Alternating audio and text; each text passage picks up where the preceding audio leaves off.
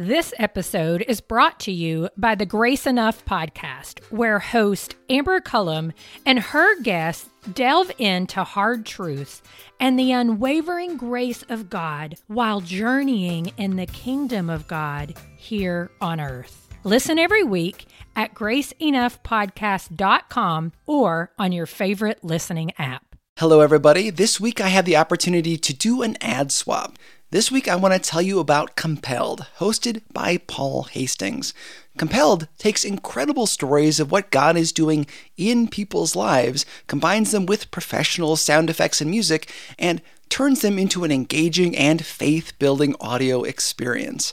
Travel deep into the jungles of the Philippines with a Christian missionary who was kidnapped by terrorists and held hostage for a year. Hear the testimony of a mother who was falsely accused of murder and sentenced to life in prison, but still clung to her faith. Feel the burning explosion when a jetliner slams into the Pentagon just yards away from an army officer who is instantly engulfed in flames and confronted with eternity. Every story is true, vivid, and told by the person who lived it and saw God work through it. Listen now to Compelled wherever you find podcasts or by visiting compelledpodcast.com. This episode is part of a long series exploring how the rise of communism in Russia impacted the American Christian church. This episode can stand on its own, but when you're done, go back and start at the beginning of Season 3. In the 1600s, all kinds of people were in forced labor in what would become the United States. This could be anything from poor whites who paid their way to the country by agreeing to indentured servitude to Africans transported across the Atlantic as slaves. It may seem strange for an era like this to be the subject of dispute over whether or not the United States is a Christian nation, because, first, it wasn't yet a nation.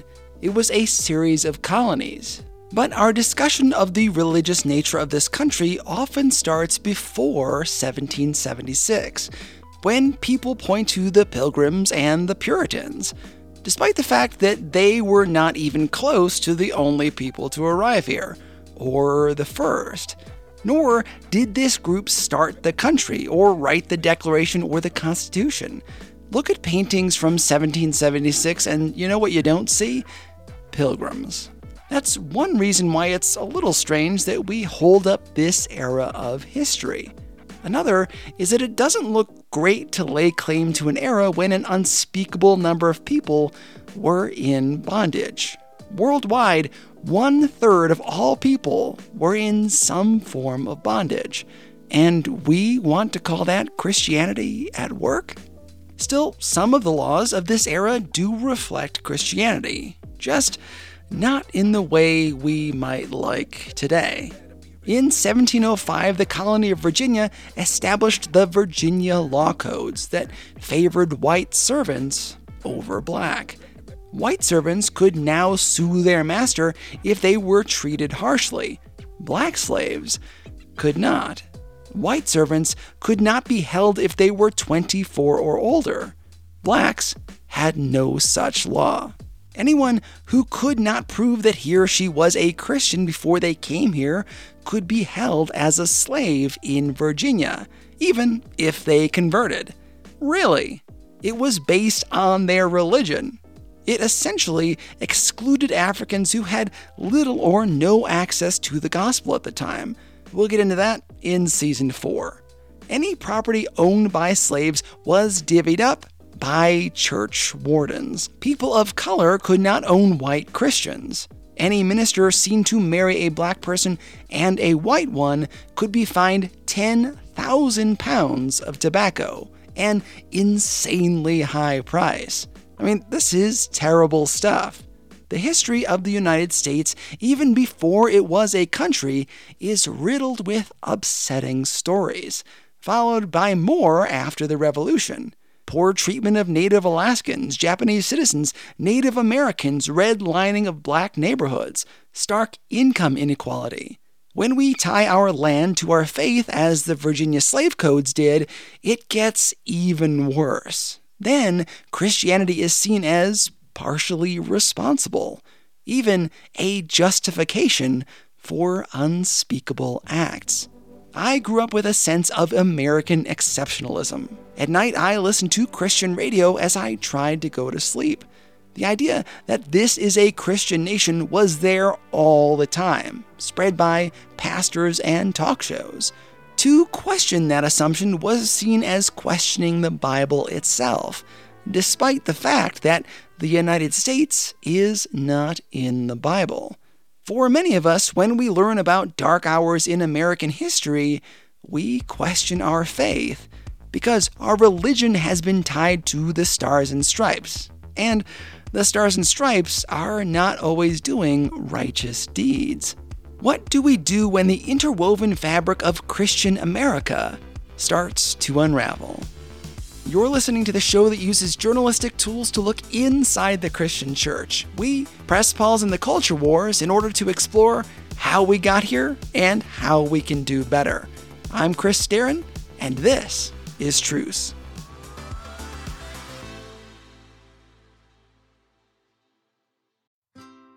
This episode is brought to you by the Grace Enough podcast. I am its host, Amber Cullum. Each week, I sit down with a guest to discuss hard truths and the unwavering grace of God they've experienced while journeying in God's kingdom here on earth. You'll hear from guests like Jen Wilkin, Jamie Ivey, Andy Crouch, and Scott McKnight. Listen to these conversations and more by searching Grace Enough Podcast on your favorite listening app or by visiting graceenoughpodcast.com.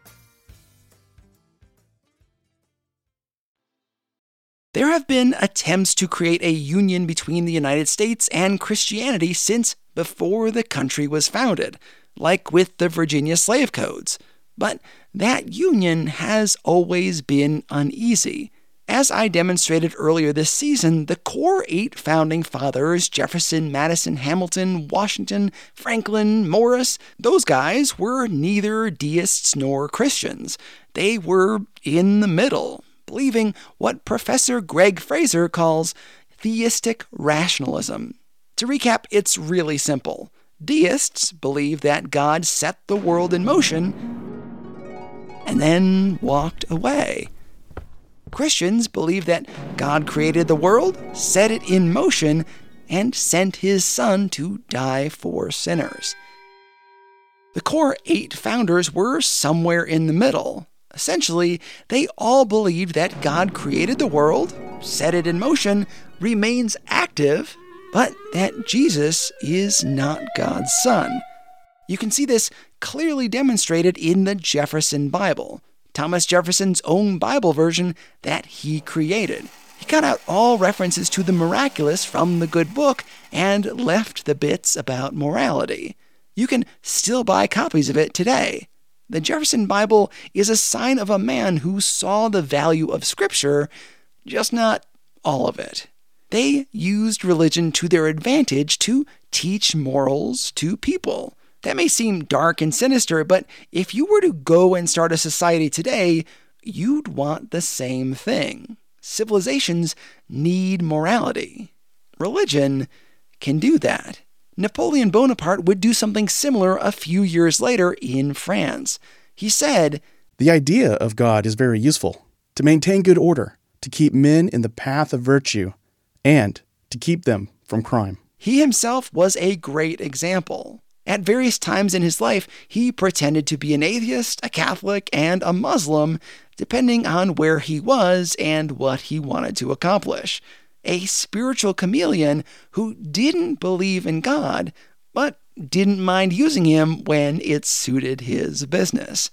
There are references to God in our founding documents, but that God is vague. What scholars and the Supreme Court would later deem ceremonial deism.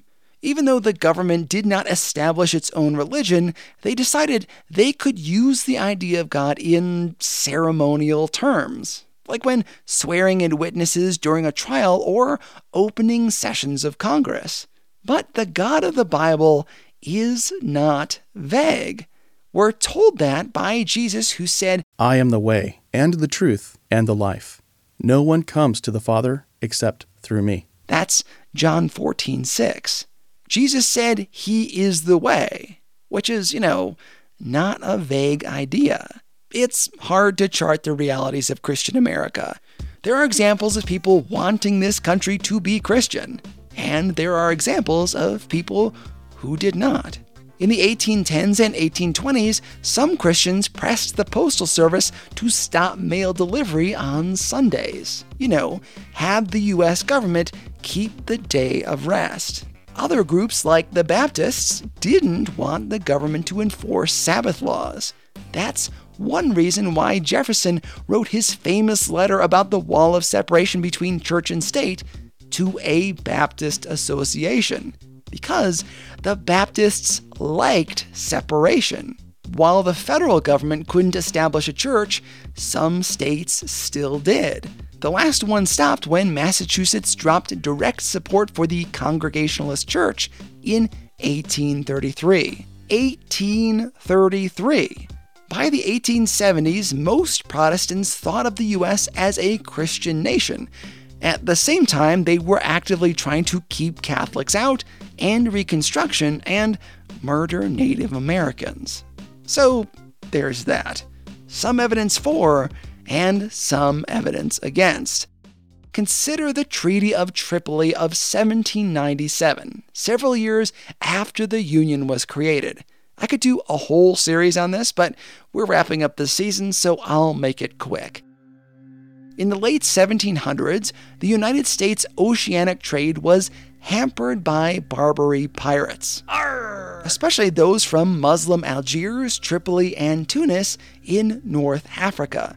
Britain and France paid protection money to these lawless states. The United States, along with Britain and France, was seen by the Muslims on the Barbary coast as a Christian nation. Again, these foreign Muslims saw us as a Christian nation. Of course, the struggle between Christians and Muslims was not new. The sting of the Crusades was still felt on both sides. We needed a treaty to keep our shipping operations open and safe from pirates. Along came the Treaty of Tripoli, which would probably never be brought up in discussion these days if not for this infamous passage from Article 11.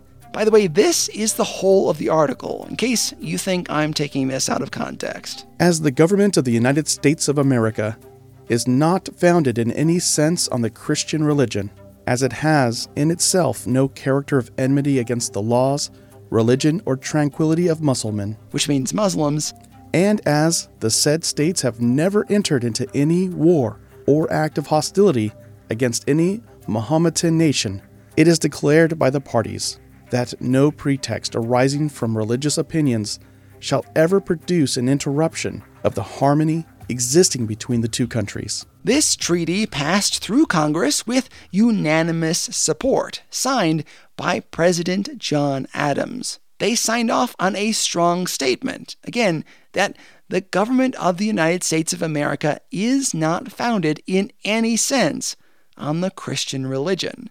It's worth noting that the treaty's purpose was not to set in stone the religious beliefs of the nation. This article was really about making sure the two countries couldn't dissolve their agreement because of religious differences.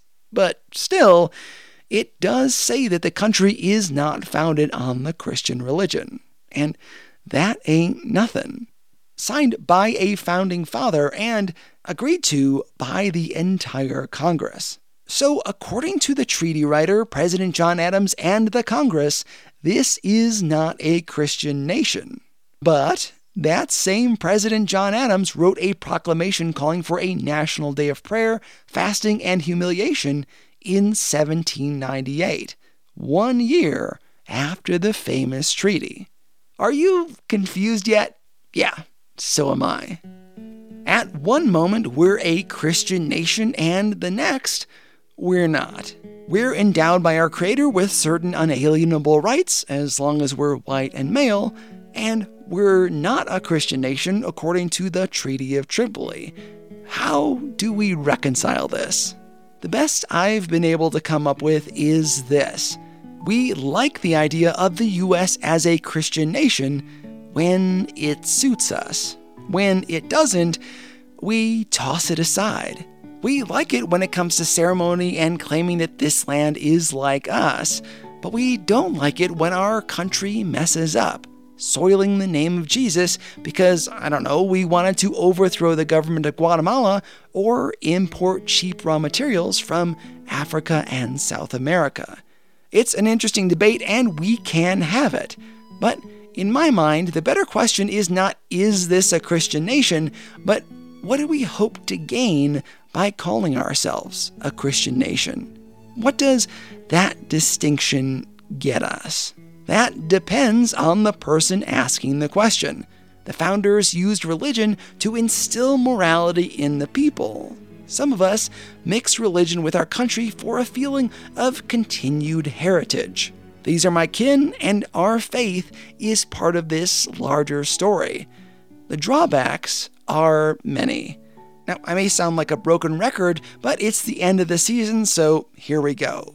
When we tie the United States government to Christianity, the actions of the United States then impact how people see Christianity. If the United States is benevolent, like gives toys to kids and builds schools, as a friend of mine did in the military, then that reflects well on Christianity. But if the United States hands out bootleg VHS copies of the movie Rambo and paper copies of the Quran to rebels in Afghanistan, it looks bad. What business does the quote-unquote Christian U.S. government have in handing out Qurans or pirating an American film to encourage rebels who would soon turn on us? That is the mystery of the United States. It is a nation that has done both exceptional things and many unspeakable cruelties.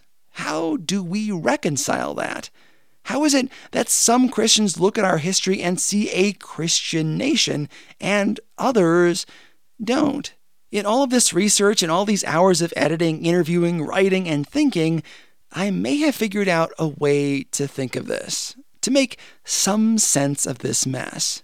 We Christians look and think so differently from each other because we have two fundamentally different ideas of Jesus. Two contrasting ideas of who he is and what he wants of us. This is probably a bit reductionist, but I think it's a valuable framework. Okay, two ideas about Jesus. One is the Jesus of the Sermon on the Mount. He tells his followers to turn the other cheek, give away your riches and follow him. Take up your cross. Love your neighbors. Love your enemies. This is one idea of Jesus, kind of a radical peacemaker, calls out the religious leaders, lets himself get humiliated, and is constantly going off to pray by himself. The second popular view of Jesus is less humble servant and more economic savior, one who guarantees that you will prosper in terms of wealth and safety. I'll call this the economic Jesus. Here's the logic. If God wills that you will be wealthy and safe, anything that challenges your wealth or safety must be evil. You have to fight to keep your status because wealth and safety is how God expresses his approval. This may seem far-fetched, but you hear this in some of our witticisms, like, the will of God is the safest place to be, despite countless stories in the Bible of people being shipwrecked, beaten, or murdered while in the will of God. This assumed guarantee of wealth and safety is everywhere in our modern church. The first Jesus I mentioned doesn't match up with our history as a country. It just doesn't work. Why did the United States oust the democratically elected leader of Guatemala? Why did it take so long to address the water crisis in Flint, Michigan? How have people of color been so long ignored? Why does it take celebrity scandal to alert us to sexual harassment of women? The idea of this as a Christian nation doesn't work if your idea of Jesus is that of a suffering Savior who gave his life. The second Jesus, the economic Jesus, lines up with our history completely. If we're supposed to guard our safety and wealth, then whatever we have to do to protect those things lines up with our theology. Manifest destiny? Check. That was the settlers claiming the land that God set aside for them at the expense of the natives. Using forced labor to get uranium out of the Congo in World War II? Justified because we had to build the atomic bomb. In the mid-1700s, the most popular evangelist in the world, George Whitefield, advocated that slavery be legalized in Georgia because it would make the state economically competitive. That seems ludicrous unless you see Jesus as a driver of economic forces. Then it works. The idea of Christian America jibes with our history if you consider that evil was used to create prosperity. For some, Christian America doesn't fit our history if you worship a Jesus who lays down his life, advocates for the less fortunate, and spends a lot of time hanging out with prostitutes, the sick, and the forgotten. Christian America does fit our history if we see Jesus as a giver of blessings and a guardian who promises to keep us safe. American exceptionalism fits our history if we see Christians as exceptional instead of as servants. I bring this up for good reason, because there are many Christians, especially young Christians, who see all of this and question their faith. They feel like spiritual nomads with no place to worship. They see people holding Christian signs who storm the nation's capital in a violent mob and wonder how all this fits together. No matter what you believe about this country or our history, you need to know that many, many young people are leaving the faith because of Christian nationalism. Scores of people who may never come back. And we're going to chalk that up to television, social media, and schools, and there is some of that, sure. But the thing that is really driving young people away from our churches is that Christianity is constantly being tied to evil acts. They read about Jesus in the Bible and they see Christians behaving in a completely different way.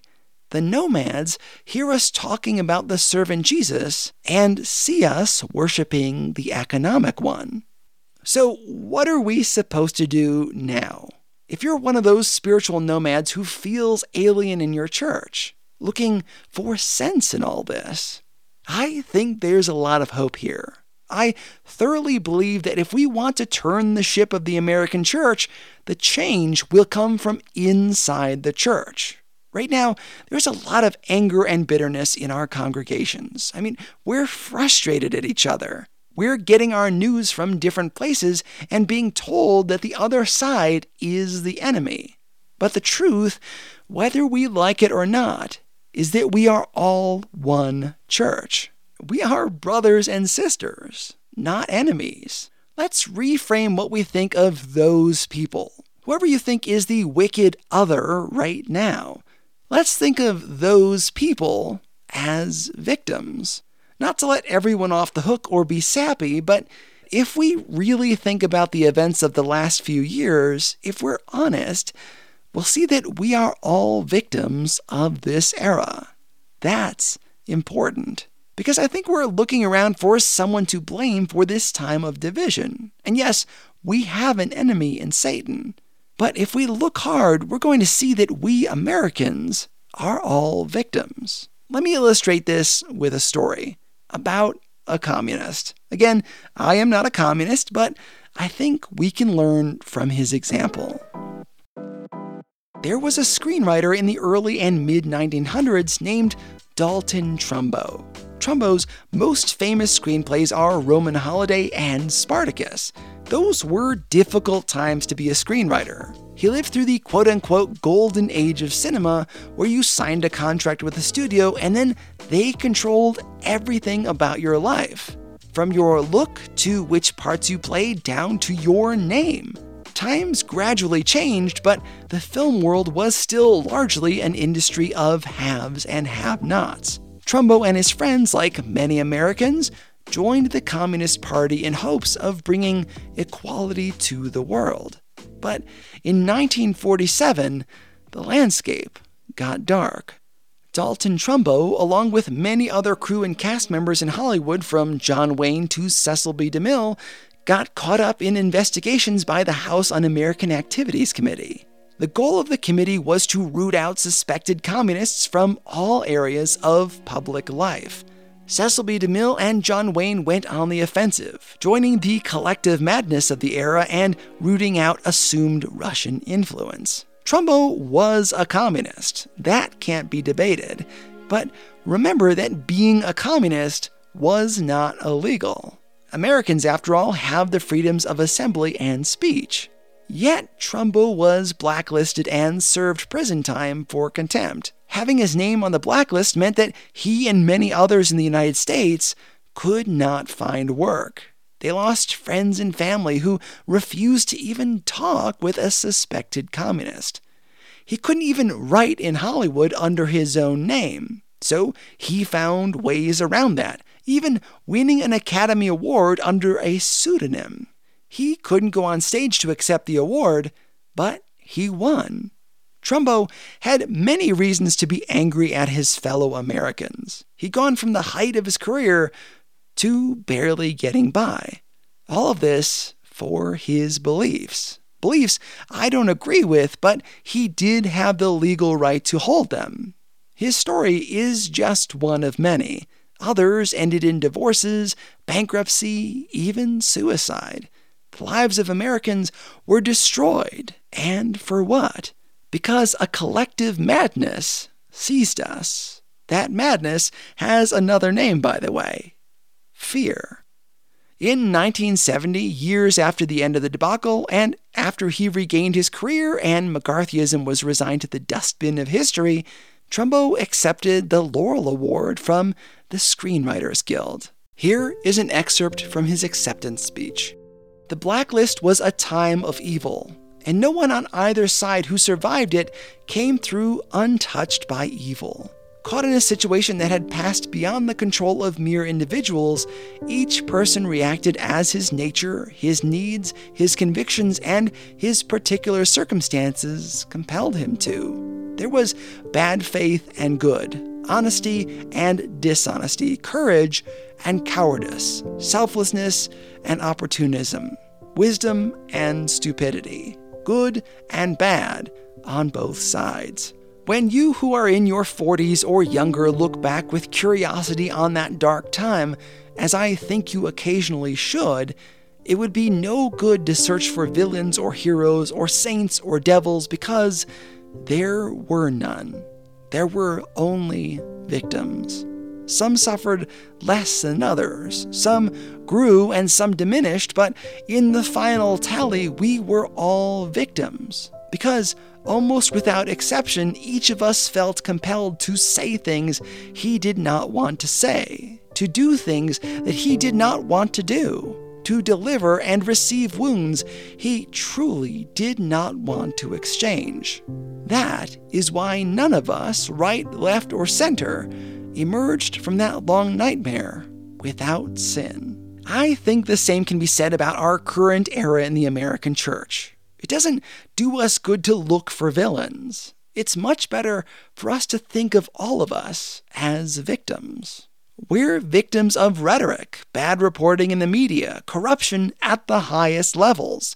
But deeper than that, we're all victims of the work of the devil, who wants to divide us. I think about the example of Jesus, that suffering servant who died for our sins. He was up there on the cross, actively being crucified in what must have been unimaginable pain. And what did he say about the men who did this to him? Forgive them, Father, for they know not what they do. Jesus didn't see his murderers as the enemy, but as victims of a lie. Not to compare Jesus and Dalton Trumbo. They were very different, obviously. But the sentiment is important. If we're going to make a difference in our churches, we need to be like Jesus and see that those who disagree with us, who whip up anger and use rage to protect their pocketbooks and safety, are victims of a collective disease. They are acting out of fear. They don't feel safe. They think the people they love, you and me, are going to slide into evil. Many are convinced that the communists and socialists we've been talking about this season are coming for them. The very thing they put their hopes in, the United States, fails them from time to time when it doesn't live up to their economic Jesus. So, like any of us, they react in fear. Hopefully, that understanding breeds compassion in us. That we are caught up in some social anxiety together that causes us to tear each other down.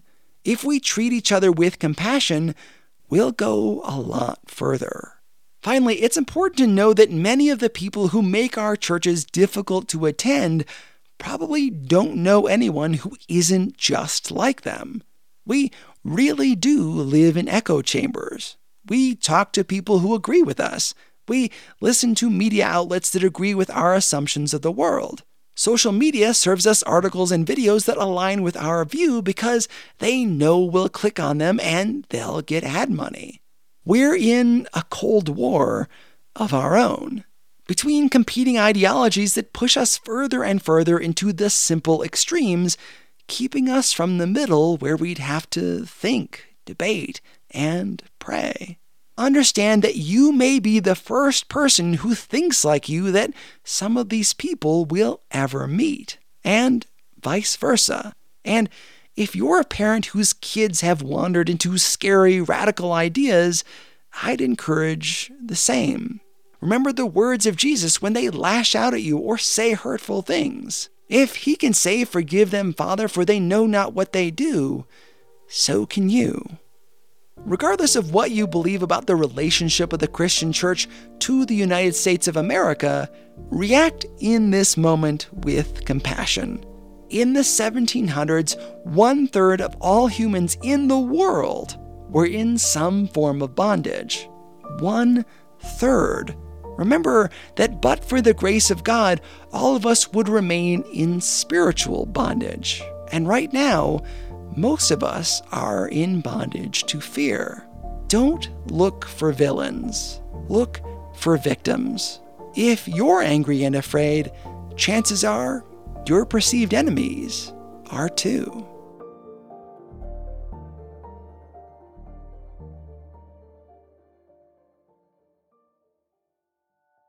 We're at the tail end of Season 3, and it has been a lot of fun to make these stories. We've talked about everything from whether or not the United States is a Christian nation to if empire is okay, where our monuments to Christian America come from, and how they impact our witness. We even discussed the history of the Russian Christian Church. In the coming weeks, I'll be ending this series with several weekly mini-episodes that highlight themes from the season. God willing, right after that, I'll be launching Season 4. It features episodes with interesting guests like Caitlin Schess, Jamar Tisby, and Adam Hochschild. We'll be discussing how Christians were on all sides of the slavery debate, how pyramid schemes and Christianity got wrapped up in the self-help movement. Can Christians get involved in politics? And more. It'll be a grab bag of subjects while I prepare for Season 5. God willing, Season 5 will be a study on the rise, fall, and rise of Christian fundamentalism through the Scopes Monkey Trial. I'm already working on it, and it's fascinating stuff so far. Subscribe in your podcasting app so you get every new episode as it's released. And for the last bit of business stuff, I'm enlisting your help in this show. There is nothing like this in the market, and the audience is really pretty small. My goal for 2021 is to find a way to make this show sustainable. Right now, I'm getting up at 5:40 a.m. and working until 5:30 at night between my day job and running this project. Long hours, often 6 days a week. A guy can only keep that going for so long on his own. Together, we can send a message that Christian media can be great. It doesn't have to pander to the lowest common denominator. It can be inspiring, challenging, and rooted in history. Here is how you can help. Do you write for a blog, a newspaper, or a magazine? Then please write an article about truce. Do you have a podcast? Then have me on your show or run one of my existing episodes on your feed. Do you operate a family text thread, a church newsletter, or a prayer chain? Then send out a link so more people can know about Truce. Do you have a favorite podcast? Then send out an episode of Truce and encourage them to have me on. If you're a whiz at social media, start a Truce discussion group. Ministry doesn't have to be about numbers. But at our current rate of giving per listener, I need to increase the audience by 15 times in order to make this my full-time job, which would mean more episodes for you, better research, and even I could go on the road to record stories. Now, that may seem crazy, but I believe we can do it together. Special thanks to Jerry Dugan of the Beyond the Rut podcast for loaning me his voice. Thanks also to Nick Starron for his help throughout the season as my sounding board. I'm also indebted to my friend Roy Browning, who is a speaker and runs JMC Brands out of Ohio, who is the webmaster for the show and has believed in this project since the beginning. Thanks so much for listening. God willing, we'll talk again soon. I'm Chris Starron, and this is Truce.